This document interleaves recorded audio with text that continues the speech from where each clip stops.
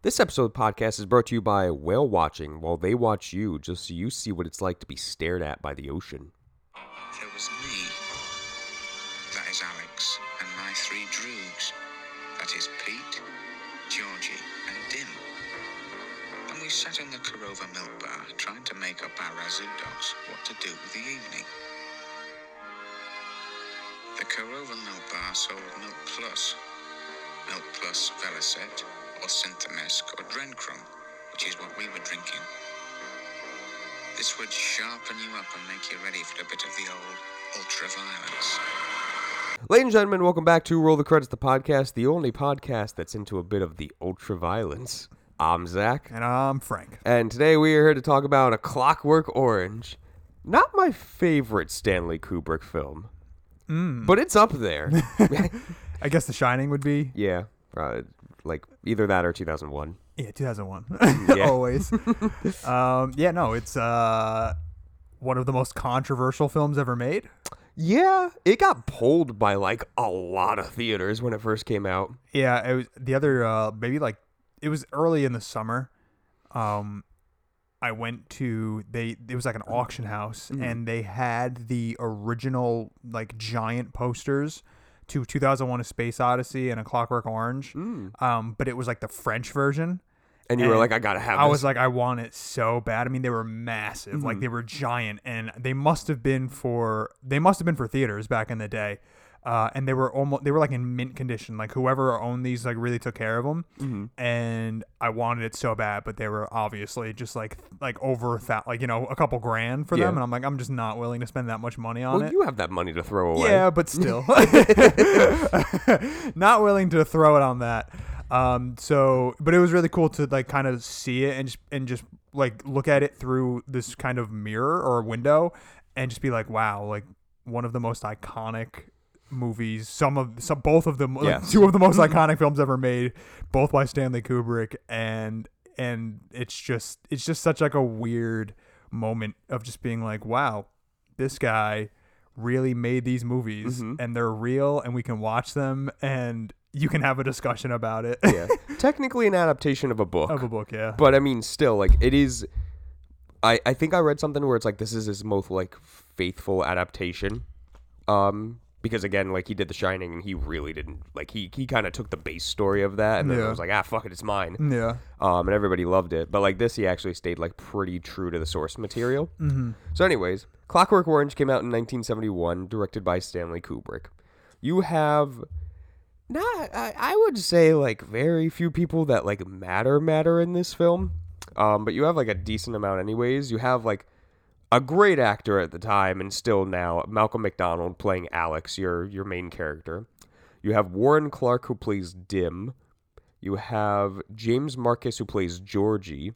Michael Tarn who plays Pete, and that's like the gang, like the droogs themselves. And then you have Carl During who plays Dr. Brodsky, who is like the doctor that experiments on him. Patrick Mage who plays Mr. Alexander, the guy in the wheelchair. And then I threw in there Adrienne Corey, who plays Mrs. Alexander, the girlfriend. From the infamous scene that we'll get into. Yeah. And if you don't know what A Clockwork Orange is about, it's IMDb has like a very loose description of it. In the future, a sadistic gang leader is imprisoned and volunteers for conduct aversion experiment, but it doesn't go as planned. Dun, dun, dun, dun, dun, dun, dun, dun. Just 2001: A Space Odyssey theme. So yeah, I'll be honest. I've seen this movie like maybe 7 times in my lifetime. Every time that I watch it, I'm always like, when it gets to the point of Alex going through like the testing and everything like that, and then going back out into the world, it's always like the slowest, most boring part in the movie to me. Yeah. And I didn't feel like that this time. Like I still felt like relatively captivated. I just didn't realize like every single time that it's like all the stuff that everybody remembers of like the gang and like going out and like committing the crimes and like the whole, rape scene. It's only like 30 minutes of this 2 hours and 15-minute movie. Yeah, most of the film, I think it's because it's so jarring Yeah. and so just gritty and dark and whatever that and it sticks with you so much that that's what kind of stays with you, and that's what you kind of remember the most out of it, even though this movie actually has some really big topics and themes and like what Kubrick is trying to say. It's definitely, you're right though. I mean, the opening shot alone though is really, really cool, and it kind of just prepares you for what is about to go down, because you have Alex kind of talking about being ultra violent, and that is kind of what they like to do, and then you kind of get this, pushback of where they're sitting at this milk bar, and the milk bar is very I don't even know how to explain. Like, it would basically be if Andy Warhol took LSD and was just like, let's design a room. Like, it's just absolute madness and insanity. And kind of like mixed, like, it'd be like Andy Warhol and like Salvador Dali kind of like made like a child. And like, this is what it is. It's absolutely iconic though. Oh, absolutely. And the set design is just, this movie, like the sets and everything is just so freaking good. Like the use of color and how Kubrick is just the master of taking essentially what would be considered by today's standard like an art house film, but having the budget and the patience of making it like a blockbuster, essentially. I don't think that I mean, again, I kind of pretty much stand by where I think that Yorgos Lanthimos is essentially like a modern day Kubrick, where they're both just so methodical and so patient and so story forward with their films, and they love to just take their time and just let the movie it's patience. That's really what it is. And a lot of people don't like that, and I can understand why. I mean, I can understand why somebody would hate this movie. Yeah, I mean, again, like, for me watching it like years and years ago, it was kind of boring like halfway through it. But it's like, if you really sit there and like take the time to like see like, the development of everything, and like something that I absolutely loved like watching it this time around was like how well like the world building is of like this dystopian world. Yeah. Where it's like, you get the milk bar, but then you get like the very like fancy like record shop. Yeah. But then you get like the apartment that he lives in, like outside of it is just completely trash. But then you go inside of his apartment and it's like, it's gorgeous looking. It's like this 70s style. Yeah. And then it's just him walking through the streets and it's like trashed. Yeah. And it's like seeing like how weird, like some spots are like very prim and proper, and then the rest of the world is like just dystopian era. Kind of like a Children of Men type situation. Yeah. And I think that he's essentially making a commentary about kind of like the youth versus adulthood. Yeah, I guess would be kind of the way I would take away from it, because Kubrick kind of is, because Alex and the gang are extremely I don't know if I would call them charismatic, but they are yeah, they're characters, but they are extremely impulsive, I guess is what I would say. And they will kind of just be like, what are we doing today? And what crimes are we going to commit today? Yeah. It's always like the day of it. They decide. And they're completely just going off of instinct. And the adults don't.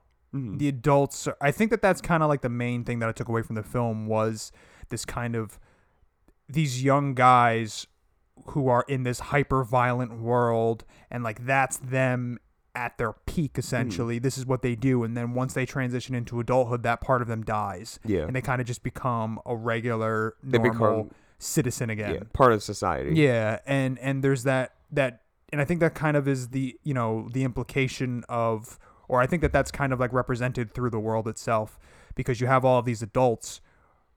The places where the adults live or are mostly known for, i.e. a business, a prison, the homes that they live in, those are all very well kept and extremely just high society almost. And then the rest of the world, where things can just happen, are destroyed, like the lobby of the like that's kind of the area where society isn't allowed to come into, you know. So Alex and his boys can kind of stay out there in their own little world and destroy and draw penises all over the art and everything. Meanwhile, once that door opens and you walk into your parents' house, it's very different. Yeah, it's becoming like, you know, part of society. Like you have to like abide by the rules. You have to like do everything accordingly. Yeah. But then at the same point too, you get it where it's like, you know, they invade that society portion of it. Like they go to Mr. Alexander's house. And, like, they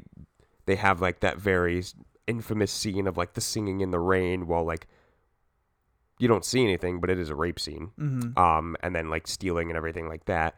And then again too, like when they go to the other house with like the girl with like all the cats. Right. It's like you're invading their space now. Yeah. And it doesn't always go as planned for them.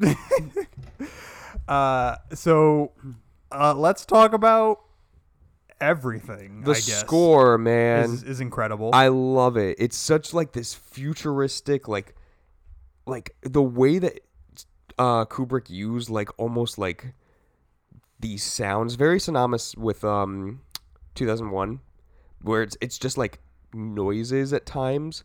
But it feels so eerie and at the same time like so powerful. Yeah. Like you feel like, especially Alex, like is just in control when you're hearing the music. Yeah. And then the whole thing of like him loving like Beethoven adds like this other layer of like, you know, he's high class.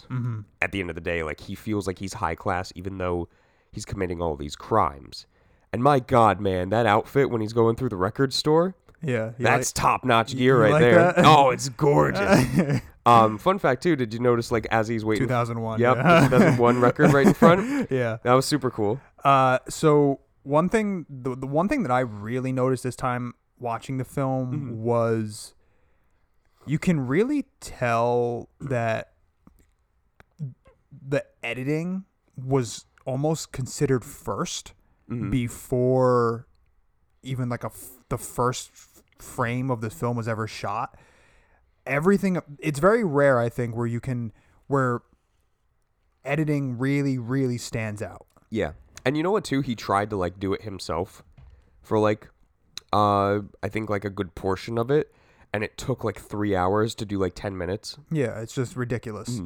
And that's just one thing that I loved was just how, again, like you can tell that there was no wasted scenes. There was nothing that you can be like, why is this here? Everything is so purposefully done, and everything is edited so meticulously and so perfectly that you have to kind of just tip your hat to him, because you have to realize that you can tell that like story blocking was done for this. Yeah. They sat down and frame by frame, they really thought about everything. And I mean, sitting there, I mean, just the moment alone when Alex is sitting in his room and he's listening to Beethoven, and you keep cutting back to that black and white photo of him, and it's like, and it just keeps getting closer and closer. I mean, things like that are so meticulous and so perfectly done that you have to just, again, you have to just nod your head to Kubrick and be like, he's such a master of the craft. Yeah. And it's so intimidating to watch. Yeah, like it really is something, especially too, like you were saying, like with that scene where it's like you get like that montage of like Alex as like the vampire almost, and then like all the carnage and the war that's going on, but it's like it's happening with such like a sophisticated song. And it's like you visually see like this is like what his mindset is like. Yeah. And it's scary to think that there are people out there like that, but like it's also really cool to be like, this is how he thinks, and this is like in 15 seconds of a scene you understand like everything about him. Yeah. Listen, the movie is so hyper violent and so but also like just vibrant in general. Yeah. I love how stylized everything is. The world that he built is so cool, and it's very like 60s disco England. It's so weird. I don't even know, because I don't know England that well, so I can't really speak for it, but I all I can say is that I love it. Yeah. I wouldn't want to live there because it's terrifying. But it's a cool style. It's so it feels so lived in. That's I think one of the main things that Kubrick is so good at is making a space feel true.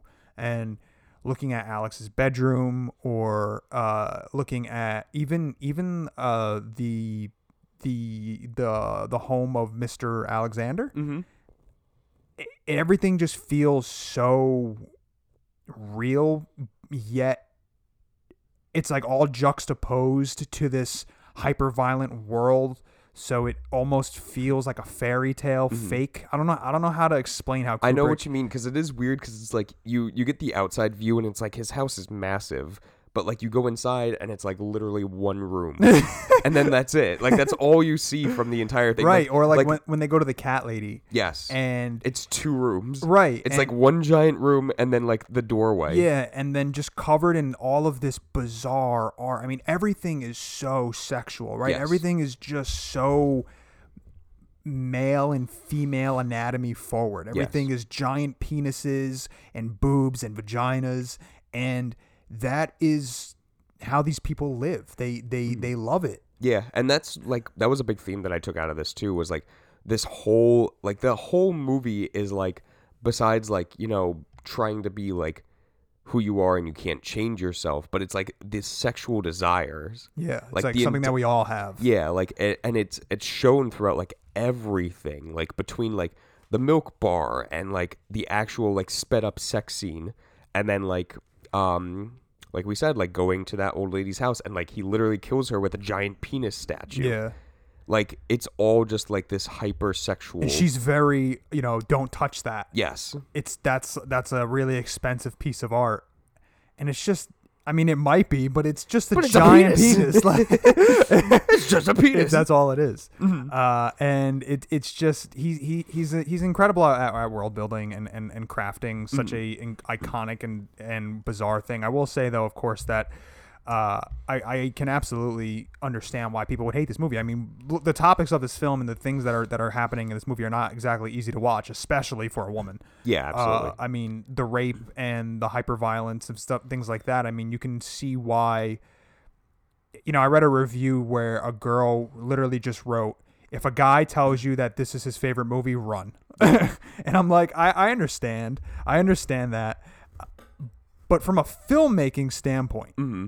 It's so good. Yeah, like between the editing and like the actual story itself of like telling a tale, like it is very well put together. And again, like it is from a book. Yeah. But it's like to actually adapt this into something, the dialogue alone is like very hard to digest. It's so, again, similar to a Yorgos Lanthimos, yes. Where it's Yorgos never goes this far, but it's so off-putting and so strange. When you hear it, you kind of have to adjust how you listen. Exactly. And like, I'd put down like this was one of the cons, because it's like for newer viewers, like you're not going to understand the dialogue and you're not going to get it, and you're going to need subtitles and you're still not going to get it.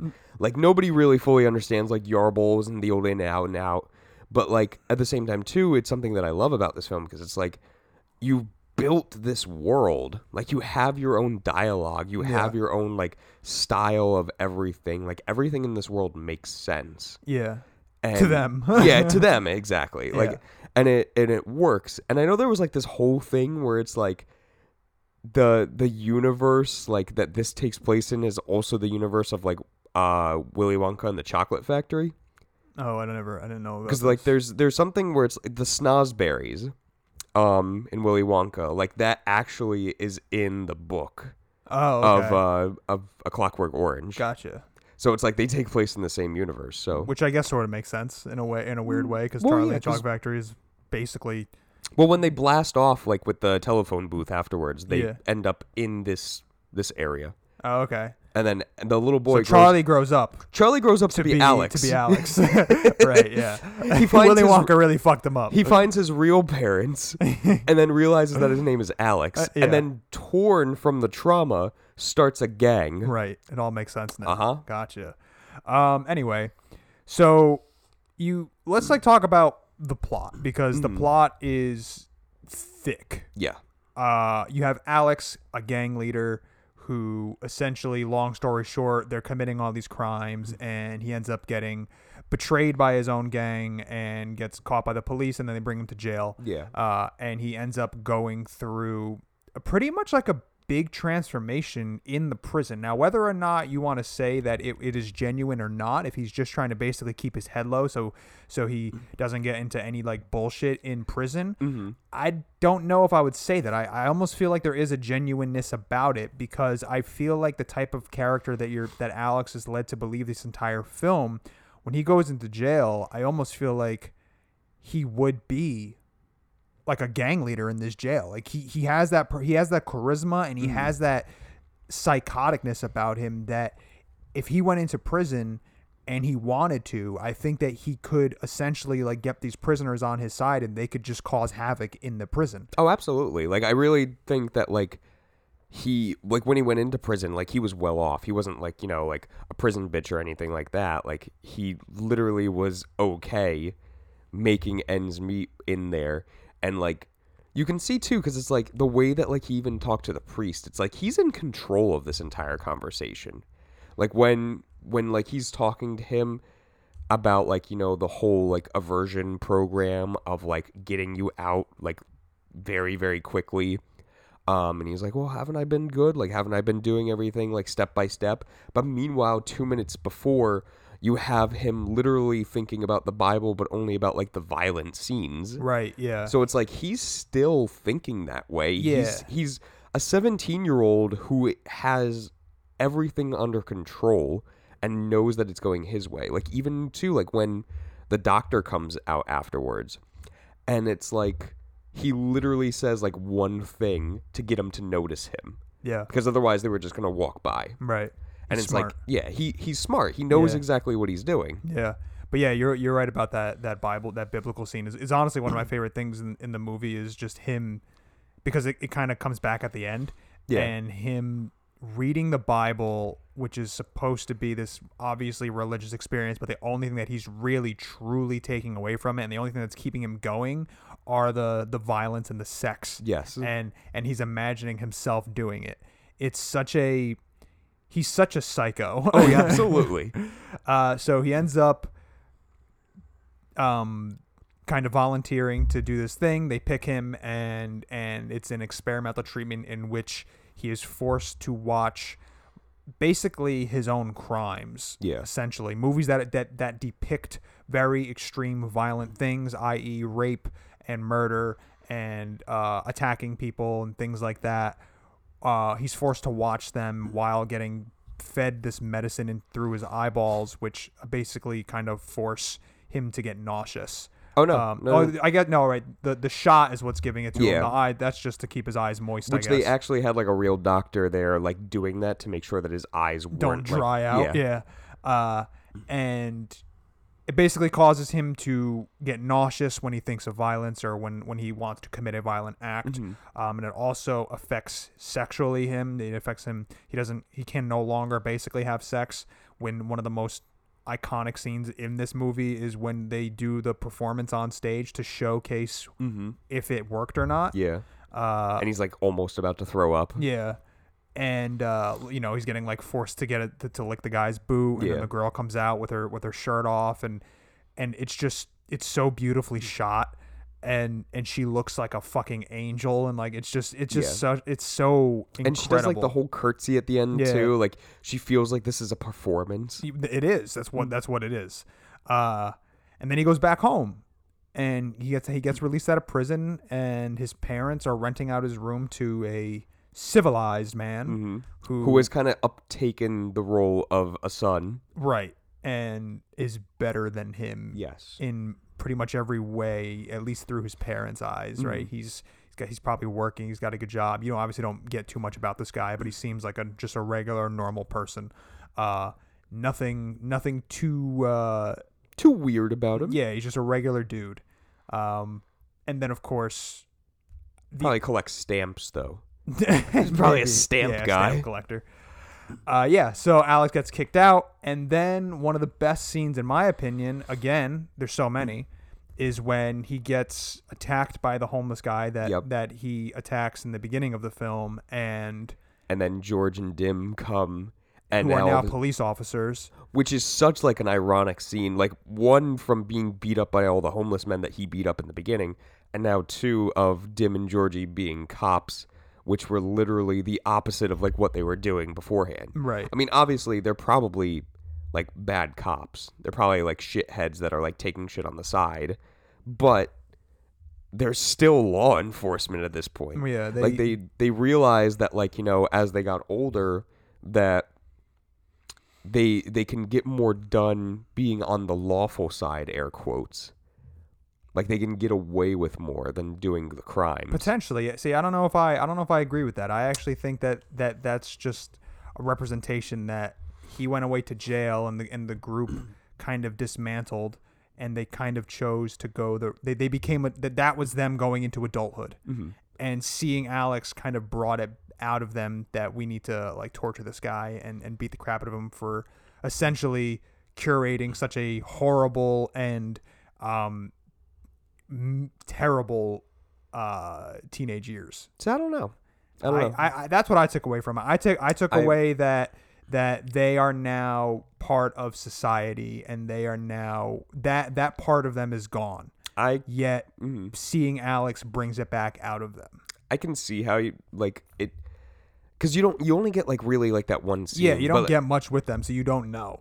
But I mean, I don't know. Like, to me, it was kind of like the way that Dim acted proved that, like, you know, they're still the same people. They are. When it comes down to it, they are. But I think especially when Dim says that don't call me Dim anymore. That's not my name. I think that there's some type of them attempting to be part of society, you know, and Alex not being there anymore to kind of hold their hand and pull them away from that. They eventually just kind of gave in. Mm-hmm. That's what I took away from it. Could be wrong. Doesn't matter. It's just it's just, again, like this ironic stage, because it's like everything is coming back to Alex. Like, everything that he's ever done is kind of being put full force, and then that leads to where it's like in the rain he's walking, and then he stumbles upon Mr. Alexander's house again. Yeah. And this time the wife is no longer there because she died, probably from like she committed suicide. Yeah, mental abuse from like what happened. Yeah. And now you have this jacked man that's just like working with him. Julian. Yeah. What a guy. Yeah. He's a real stand-up. But yeah, like stumbling upon that, and then it's like, it was a really odd scene, I'll be honest. Like every single time that I watch it, I get like something different out of it. But it's like, it seems like Mr. Alexander doesn't realize at first that it is him. And he doesn't. And then he wants to like use him as like a ploy to kind of like bring down like government control a little bit. Yeah. But then realizes that it is him because stupidly. Singing. Yeah. And he says it too. Like Alex is like, oh yeah, like, you know, I wore my masky wasky back then, so it's like they wouldn't have noticed me. But then why would you fucking sing the song that you were singing that night? Yeah. Unless it's been like, oh, because it's 2 years, you don't remember that you sang the song. But still. Right. And then he has like the craziest, like fucking I'm shitting myself face for the rest of the time that we see him. But he does kind of lure him in where it's like, okay, change of plans now. We're not going to use you. I'm just going to get revenge.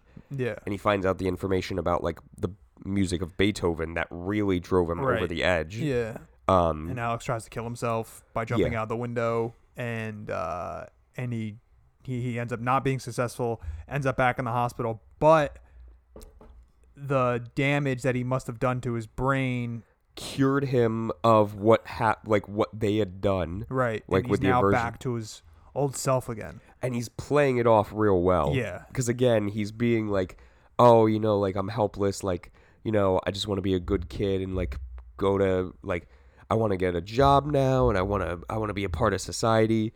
But then it's like, deep down, like he's still got like those thoughts of like, oh, what am I going to do next? Yeah. Because now he has all this power because the company is like, hey, we fucked up. Technically kind of abusive how we did this to you. Yeah. So let's settle this out. Let's not take this to court. Let's give you like money and a job and like make sure you're secure for the rest of your life so you don't say anything. Right. But then it's like, again, this is exactly what he needs in order to kind of be himself again. And now it's probably going to be where it's like he's going to go out there and get revenge or like get a new gang. Because I would imagine he doesn't trust Dim and Georgie anymore. No. Probably Pete. Pete kind of just fucked off. We don't know where he went to. Yeah, he was kind of like the most. He's the one that when whoever it was decided that like he was gonna try to come up with what they were gonna do for that day, and then Alex ends up hitting him in the nuts. And attacking them. He just kind of ran off. He's the one that just like kind of goes off to the sides, like I'm not dealing with this shit. He's just kind of there. Yeah. He kind of makes it feel like he's the guy who. He's kind of there by circumstance, you know. It's like, oh, whatever. Like I know we grew up together, and now this is my gang, but I don't really like the activities that we do because you never really see Pete do anything like too crazy. He's or literally talk just, really. Yeah, he's just kind of there. The movie's incredible. The movie is absolutely a cinematic masterpiece with some very questionable topics. Yeah, and things that you might not be comfortable with. I mean, I sit there and I watch the first rape scene of the other gang when they're attacking that woman on that stage. It's rough. And then these Alex and his gang come in, and then they have this brawl with this other gang, and it felt very what the hell's the name of that movie? I can't think of it. The one where the Warriors. It felt very like the Warriors, where it's two gangs and like in very elaborate costumes, just trying to attack each other. But I mean, you look at like these set designs, and you look at how Kubrick frames these shots, and how he just takes his time with everything, and you can't say that it's a bad movie. That's something that you can't say. You can't say that it was made poorly or anything like that. It might not be enjoyable to watch for you, but I don't think that you can make the argument that it's not well made. No, absolutely not. It is probably that movie that's like, it's so well known it'll live in infamy for like ever, just because of like it's a movie that absolutely lives up to the expectation. Like, it's a movie that you've probably heard so much about if you've never actually sat down and watched it, and I don't think that it disappoints. No. 9 yarbles out of 10. Yeah, it's a 9 out of 10 for me. It's a cinematic. It's just Kubrick doing what Kubrick does best. He's one of the best, if not the best, director who's made American films. Yeah, and I think that it's so heady, it's so thematic. I mean, we didn't really talk too much about like the themes. I mean, again, I kind of spoke about. I think he's trying to say something about the youth versus adulthood. Obviously, he's trying to say something about science and government not being able to control like free will. That, and like you can't change what you are. There's a big religious undertone to it too, that they like touch on throughout the film, and then like what is deemed unconstitutional / like immoral in the world. Right. Like, yeah. It plays like a huge part in the film. Yeah, I think that Kubrick is just he's insane. His movies are bizarre. I like the idea though that there isn't really any gray area with this movie when it comes to the idea of like right versus wrong, or you can sort of understand why somebody's doing what they do. It's absolutely black and white. And I think that's kind of rare in a movie. I feel like a lot of films, they try to live in that gray area because that's where like the nuances of things are. And this movie, while still very nuanced, it's very hard black and white. Oh yeah, like you understand that like if you're the gang member, you're the bad guy. If you're like the citizen, then you're the good guy. Yeah, and then of course, if there shouldn't be, like, he's basically saying like the government should not be allowed to intervene with anything that you're doing, like the whole thing about free will, and that's what kind of makes us human beings. And that's what, because I mean, the priest is essentially like the guy who is like us. Yeah. And when he's like, you can't do this, like, like this is immoral.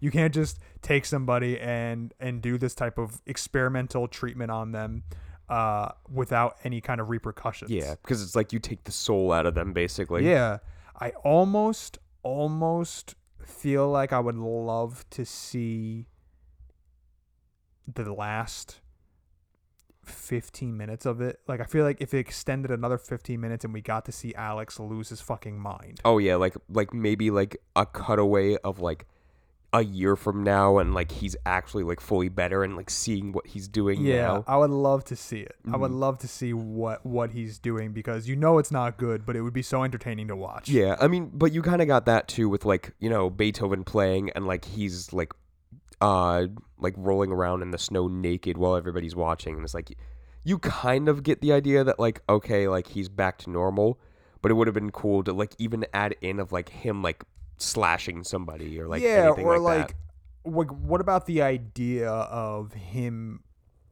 Maybe it would have been like too conventional, but like the whole idea of potentially him exacting revenge out on the people that did this to him, or going back to that house again with Mr. Alexander and Julian or whatever it may be. It was kind of like weird too, because it's like they just mentioned like, oh, he got locked up, right? So it's like he's you don't in jail. Yeah, you didn't get like that kind of satisfaction from it. Yeah, but even too, like, what if it bring it back from the very first shot, like how like you started out with Alex and you pulled out, like go from far away and pull it back into him just staring at you. Yeah, like that would be cool. That would be a good ending. I mean, I'm not.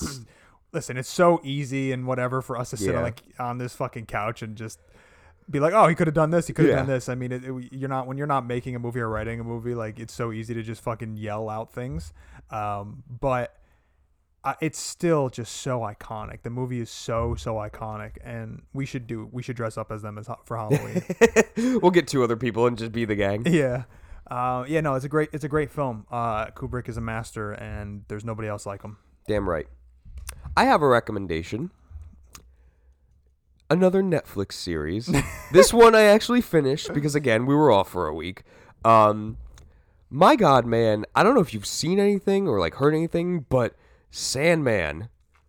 It was really, really cool. I'll be completely honest. So I'm a big comic book nerd. I don't know a lot about Sandman, to be honest. And maybe that's why I liked it so much, because like I didn't go in being like, oh, well, this wasn't like the comic or this wasn't like the comic.